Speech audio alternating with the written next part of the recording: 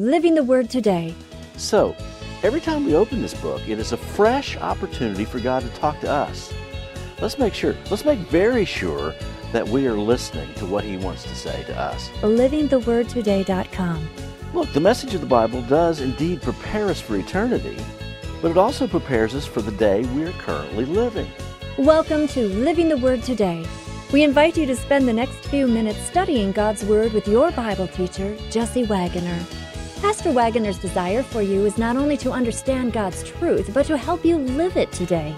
More resources can be found on our website, livingthewordtoday.com. Now it is time to open your heart and your Bible for your time in the Word. Matthew 27. You'll find your way down to verse 45.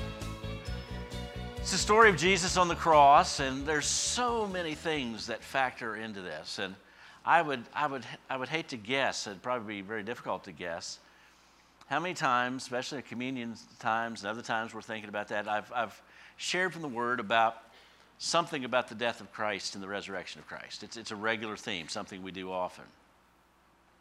But it's interesting, the more you dig, the more you just kind of get into the text, you kind of just see that there's layer upon layer upon layer and depth upon depth upon depth of truth that God wants to speak to our hearts. And I trust this will speak to your heart today. Look at verse 45. Now from the 6th hour until the 9th hour there was darkness over all the land. At about the 9th hour Jesus cried out with a loud voice saying, Eli, Eli, lama sabachthani. That is, my God, why have you forsaken me? You notice Jesus speaks in one language, and then it's translated, and of course translated again, but translated so the reader could understand it. So he speaks in Aramaic. It was translated eventually, and some people believe Matthew was originally written in Hebrew, but we have it in Greek form, and then we retranslate it into English. But he's making this cry to the Father, this prayer to the Father, because he feels forsaken because he is the sin bearer. However, the part that is interesting for us as he says this in this text is he says, Eli, Eli. And notice how the people respond to that part of his cry. Some of those who stood there when they heard that said, this man is calling for Elijah. Immediately one of them ran and took a sponge, filled it with sour wine, and put it on a reed and offered it to him to drink. The rest said, let him alone. Let us see if Elijah will come to save him. Well, we could talk about the wine and the sponge, and I said multiple layers. I just want to kind of peel back one layer to help us today. And think about this very tiny interlude. If you're reading through the text, you just sort of flip the page, right? That's an interesting note. But there's a reason that Matthew and the other gospel writers include in the story that the people that were around the cross reacted a certain way. This man is calling, they thought, for Elijah. Now, there's a couple of different possibilities. One was they knew that he was not saying Elijah, but they just sort of mangled his words to say something back to him in ridicule. Or maybe they just sort of misheard, and we understand mishearing. It happens to us with great regularity in our communication. And they really thought he was saying Elijah, but that's not what he was saying. But whatever the case was, their minds went a certain place. It went to a place about this man is crying, calling for Elijah. So some of you already know the answer, I'm sure. But why would they assume Elijah is in the picture? Why would they assume that was what he is calling for? What's Elijah? He's been gone a long time. They know we know him as one of the greatest prophets, maybe the greatest prophet in their conception in the Old Testament. But what is that all about? Well, I'm going to give it all away right here, okay? No spoilers, no waiting to the end. Promise you'll stay with me to the end. I'm not going to save a little tidbit to the end, or not much of a tidbit to the end, but I just want to get it all out. Here's the reality of what's happened. They saw these things. First of all, they saw a man who they thought was a failure and a fraud. They saw a man who was dying for no reason. They saw an end, and that's what they saw. He's a failure and a fraud, dying for no reason, and they saw this as the end of their problems and the end of Jesus. We're not going to have to know about Jesus anymore. We're not going to hear any more sermons, any of this talk, any of this messianic thought among the people. It's over. It's done. However, we people of faith, we people who are the just who live by faith, what do we see? We see a Savior. We see God dying for us, not dying for nothing, but dying for us. And we don't see an end. We see a beginning. We see a beginning of hope, beginning of understanding what love is, beginning to understand what Christ is all about, and the beginning of us having a renewed relationship to God that was broken because of sin, that is made possible through the death and the resurrection of Jesus Christ. Now, I'm also going to give this away, okay? We'll talk about it in the future. I'm going to give it all out right here. If you have to sleep, you can start now, but I recommend you don't. How do we respond to this? What's the proper response? May we reflect on his unconditional love. May we reflect his unconditional love. This is unconditional love in the extreme, to the fullest extent. May God push us to love others that way. It's also about forgiveness. I mean, everybody that was at that crucifixion scene was guilty. Everybody that was expecting a Messiah but thought he wasn't the one was guilty. By the way, all of us, before a God who is 100% holy, we are guilty as well. And he's granting us forgiveness. May we grant that kind of forgiveness to others. And lastly, may we serve as we have been served. We don't serve to get salvation, but we serve because we have received salvation and he has served us. So let's think about those things together in getting into the text. Now, getting back to the text in front of us, verse 47. Some of those who stood there, when they heard that, said, "This man is calling for Elijah." Now, why would they think that? Well, I want to take you back. You can turn there. I've got the verses on the screen to help us move forward maybe a little more efficiently, but you'll also see it on the screen, but also you can turn there. I want you to go to, in your mind anyway, to Malachi chapter 4. Malachi chapter 4, verses 5 and 6. Malachi is the last book of the Old Testament. Matthew is the first book of the New Testament, so you don't have to go back too many pages to run into it, okay? But there's a prophecy given by God through Malachi more than 400 years before Jesus ever arrived on this planet. And here's what it says. "Behold, I will send you Elijah, the prophet, before the coming of the great and dreadful day of the Lord. And he will turn the hearts of the fathers to the children, and the hearts of the children to the fathers, lest I come and strike the earth with a curse." Notice something in this text. Notice something. Behold, before the coming of the great and dreadful day of the Lord. They perceived that the Messiah would come in just one big flash of glory. And what he's going to do, he's going to rescue Israel. He's going to rescue them from all their enemies. Everything's going to be perfect. Enter a perfect kingdom. What they missed was God had to deal with something prior to that kingdom coming in, and that was the problem of our personal guilt. The problem we had was we needed a Savior, the suffering servant that we see in Isaiah 53. Excuse me. That's what we needed before the kingdom could come in. So when it says in the text that great and dreadful day of the Lord, that's really, from our understanding, talking about his next coming. Now, put a little placeholder there, and I'll give you the rest of that explanation later. But they had this expectation. Before the Messiah would come, Elijah has to come. So they hear Jesus on the cross saying, "Eli, Eli," he's crying for Elijah. Remember, they thought he was a fake, a fraud, and a failure, right? So they assumed this man is so losing it. He is so self-deceived. He is so messed up that he still thinks, even though he's hanging on a cross dying, that he still thinks that he can call out for Elijah to come and save him. That's the reason they say in verse 49, the rest said, "Let him alone." Someone fills this sponge with this wine, and by the way, it's assumed to give the condemned some little measure of comfort. But the fact was, they said, "No, we don't want to give him that. Don't do that. Let's stop and let's see if Elijah will come and save him." I kind of think a chuckle maybe went through the crowd. I expect that they thought that this was once again showing, here he is. He's at his last moments of his life, and he still thinks, the fool still thinks, the foolish man still thinks that he can cry out for Elijah, and at this last late moment he can be saved. Well, they had that expectation. What they missed was not only the fact of Jesus' first coming and second coming. Here's the real interesting thing. Elijah has already come. They just didn't know about it. Elijah had already come because everything God promises in the Bible, he will fulfill. Even for the first coming, he will for the second coming. I want to take you to verses found in Luke chapter 1 and verse 17.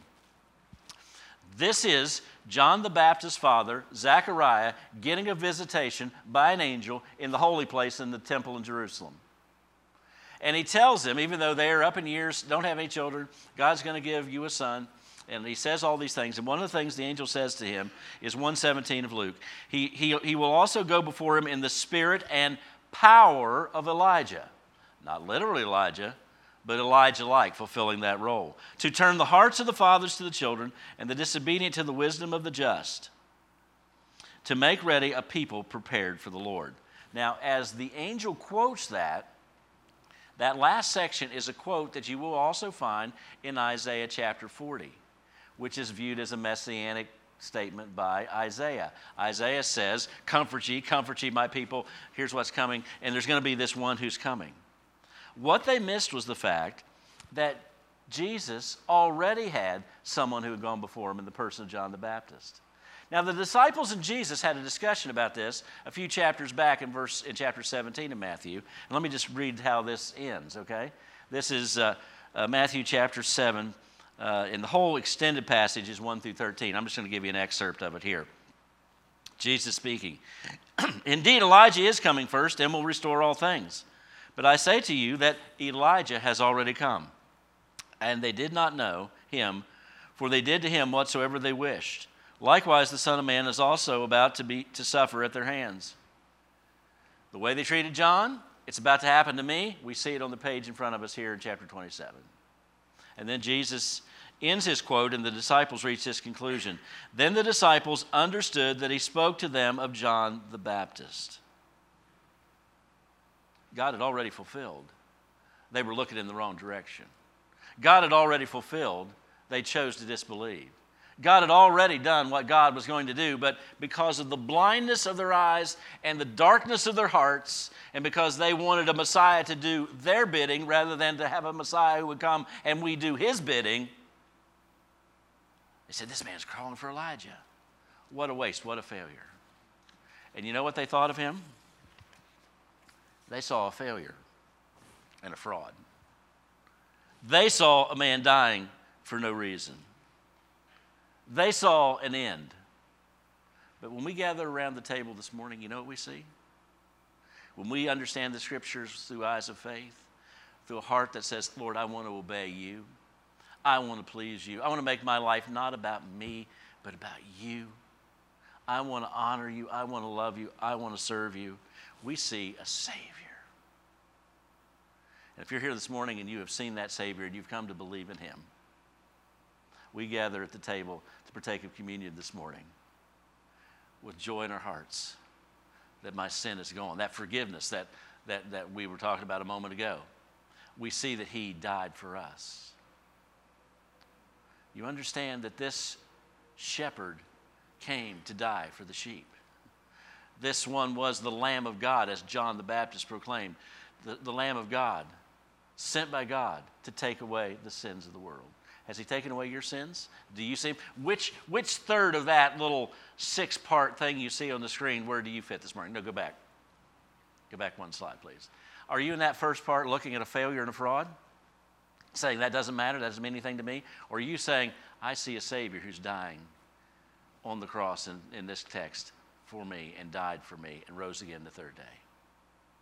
I would simply say to you, if you've not come to that point of faith, Jesus can change everything for you. Now, will your life be immediately struck perfect and you never make any more mistakes? You don't have any struggle and any pain? No. But your eternal destiny will change. And your getting through this life with all of its trouble is going to have a Savior who walks beside you and a Spirit of God who lives inside of you. And the promises of God, as they're revealed in the 66 books of this text we call the Bible, are for you because you're one of God's children. If we could help you take that step of faith, you're welcome to talk to one of us as pastor. Pastor Tim was up here a little bit ago. Pastor Adam's up here. I'll be around. We'd love to talk to you. Maybe you came with a Christian friend. They could have a conversation with you. You need some questions answered. But do not put off your need of the Savior. And then we see a beginning, that changed life. What do? How do we respond? May we reflect His unconditional love. By the way, that's hard. I've proved it in my life. And I expect you have proved it in your life as well. It's hard. Because we like to love based on this sliding scale of our perceived value to somebody. Oh, that person, oh, I love them. That person, Aren't you glad Jesus didn't look at us on a scale?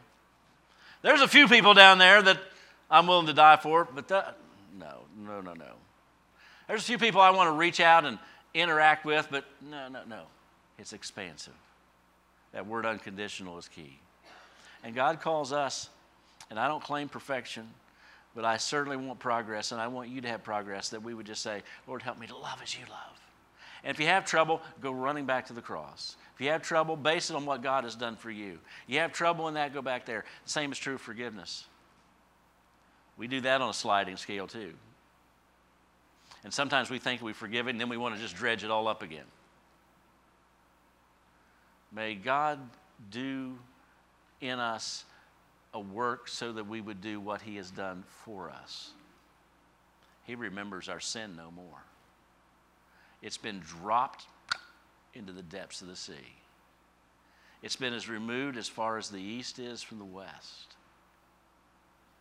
Total, complete, blanket, unending, irreversible forgiveness. And then we use these hands, these voices, these feet, these hearts, these minds, all that God has given us to serve Him. You'll go to the next slide there, please. That's the three things we do. Reflect His unconditional love, forgive as we are forgiven, and seek to be served. Now, let's go back to our text in front of us.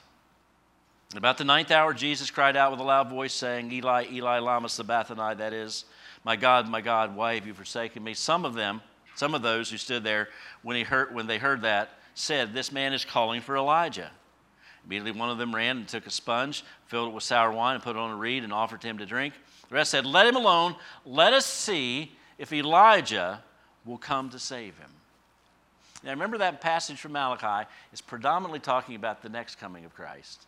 But I want to take you back to Matthew 17 again. Matthew 17, verse 2. You might turn back there. It's just a few chapters. It'll be on the screen, but here it is. Jesus goes up on a mountain with 3 of His disciples in tow. And it says there, and I quote, he was transfigured before them. He was changed. Something about His appearance changed. His face shone like the sun, and His clothes became white as the light. And behold, Moses and Elijah appeared to them, talking with Him. Well, mystery solved. Mystery complete.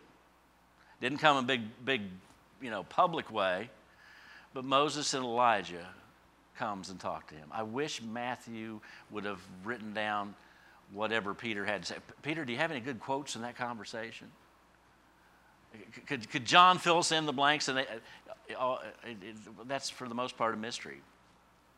But the fact was, God fulfilled this promise of the Messiah would be preceded by Elijah. Even in this coming, He will be fuller in the next coming. We'll look at that in just a moment. But Elijah's come. The fact was, when they say, stop, let's see if Elijah will come to save him. No, Elijah wouldn't come to save him. Elijah came in some sense to help prepare Christ to save us by being in a place where He could not save Himself. And when the juice runs across your tongue this morning and you taste it and you smell it, be reminded of the gift of His love in the giving of His person. When that bread crunches in your mouth, it's this body who was broken and given for you. And Jesus asks us to do one simple thing, and that is remember. Think about this. Call it back to mind. Let it refresh you. Let it just sort of wash through your being once again. May it just maybe this thought wash out and flush out the junk of our hearts. This is a good time for us to come and say, Lord, search me and try me, seek me, know me. See if there be any wicked way in me, so I can confess it and forsake it and come to this table with clean heart. I encourage you to do that even in these quiet moments. Well, I want to look forward. You remember I said that that great day, that phrase, day of the Lord, really is speaking of Christ coming back to set up his kingdom? I want to share a verse with you. It's found in Revelation chapter 11. Now, in chapter 19, Jesus shows up, riding a white horse, power, destroying his enemies, coming into this world. Prior to that, we find this passage in Revelation 11 where God sends two witnesses and they speak his truth for 3.5 years. And by the way, the last 3.5 years of that 7-year period we often call the tribulation is probably the ultimate reality of the day of the Lord coming on this world. But it says this about these two unnamed witnesses. They have power to shut heaven so that no rain falls in the days of their prophecy. And they have power over waters to turn them into blood and to strike the earth with plagues as often as they desire. He also mentions previous in that chapter, in chapter 11 of Revelation, that they could call fire from heaven to destroy their enemies. All of those descriptions are things that happened in the Old Testament through two men. Well, who was it that called plagues down and turned water into blood? Who was the guy on the scene when that happened? Oh, that was Moses. Same guy that showed up on the Mount of Transfiguration. Who was the guy that called down fire? Who was the guy that shut up the waters? And this is found in the end of 1 Kings. It's Elijah. They're not named. I don't know why God didn't name them, but it seems very obvious that it's Moses and Elijah showing up again, and especially fulfilling the prophecy of Malachi 4, that before the Messiah would come, Elijah would come. Now they are struck dead later, rest of the story. But then while the whole world's looking on, God gives them life and they ascend into heaven in front of everybody. If anybody at that time needs visual proof that God is God, they're going to see it with their eyes, and still many will reject. The truth of the matter is that they understand, we understand, that they will be coming yet again. It's also interesting that those two had an unusual departure from this earth. Moses went up on Mount Pisgah. He saw the promised land, didn't get to go in. He says he died and God buried him and no one knows where his grave is. Interesting. Elijah in 2 Kings 2, a whirlwind comes and sweeps Elijah into heaven without death. A chariot comes and separates him between Elijah and Elisha, his successor. He drops his coat and he picks it up, and you know the rest of the story or not. You can read it in 2 Kings 2.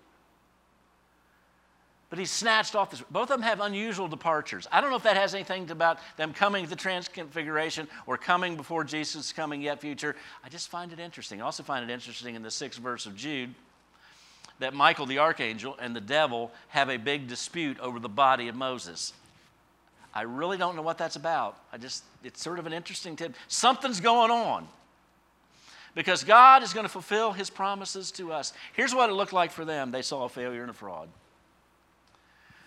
They saw a man dying for no reason. They saw an end. What do we see? We see a Savior. We see a God dying for us. And we see a beginning. Now, every year at Passover, Jewish families celebrate the Seder, they call it, this meal on the eve of Passover. It goes all the way back to the 14th chapter of Exodus in the Old Testament, and they're fulfilling what God called them, those folks to do. Toward the end of the evening, an event takes place. A cup of wine is poured and set at an empty place on the table. No one's to drink it, it's just set there. Then someone goes over and opens the door. The reason, and this is called the Elijah cup. Because at least in symbolism, at least in faith, there's this concept that they hope that Elijah will walk through the door to signal that the Messiah is about to come. Unfortunately, the blindness for many of those folks that have had the truth from the early days of the Bible, they don't understand that this one who comes is the Savior. He is the one who died for us, and the one in whom we can have a new beginning, and the one in whom all things can be made new. Elijah has come. This crying out for, they thought him crying out for Elijah fits into the text. But it reminds us of three things I believe God calls us to do, and you've seen them twice already. You're going to say it one more time. so that we may reflect his unconditional love. It's my prayer for me, it's my prayer for you, that God will move us in that direction, in our experience, in our expression. We've come to the table. We've come to the Savior. We see this new beginning. We see this reality that he died for us. We see this reality that he's loved us unconditionally. Move us in that direction. May we forgive others as we have been forgiven in him. And lastly, may we serve as we have been served by our Heavenly Father in the giving of his Son. Just a little bit later, it says in the text, if you still have Matthew 27, I should say, open up. It says in verse 50, Jesus cried again with a loud voice and yielded up his spirit. It tells us, verse 57, he was buried. Chapter 28, verse 1 and following, it tells us 3 days later, that burial place was evacuated because Jesus was alive and is alive forevermore. If you need him as Savior, take that step of faith. If he is your Savior, let's move forward in our love and our forgiveness and our service. And for these next few moments, may God help us to remember.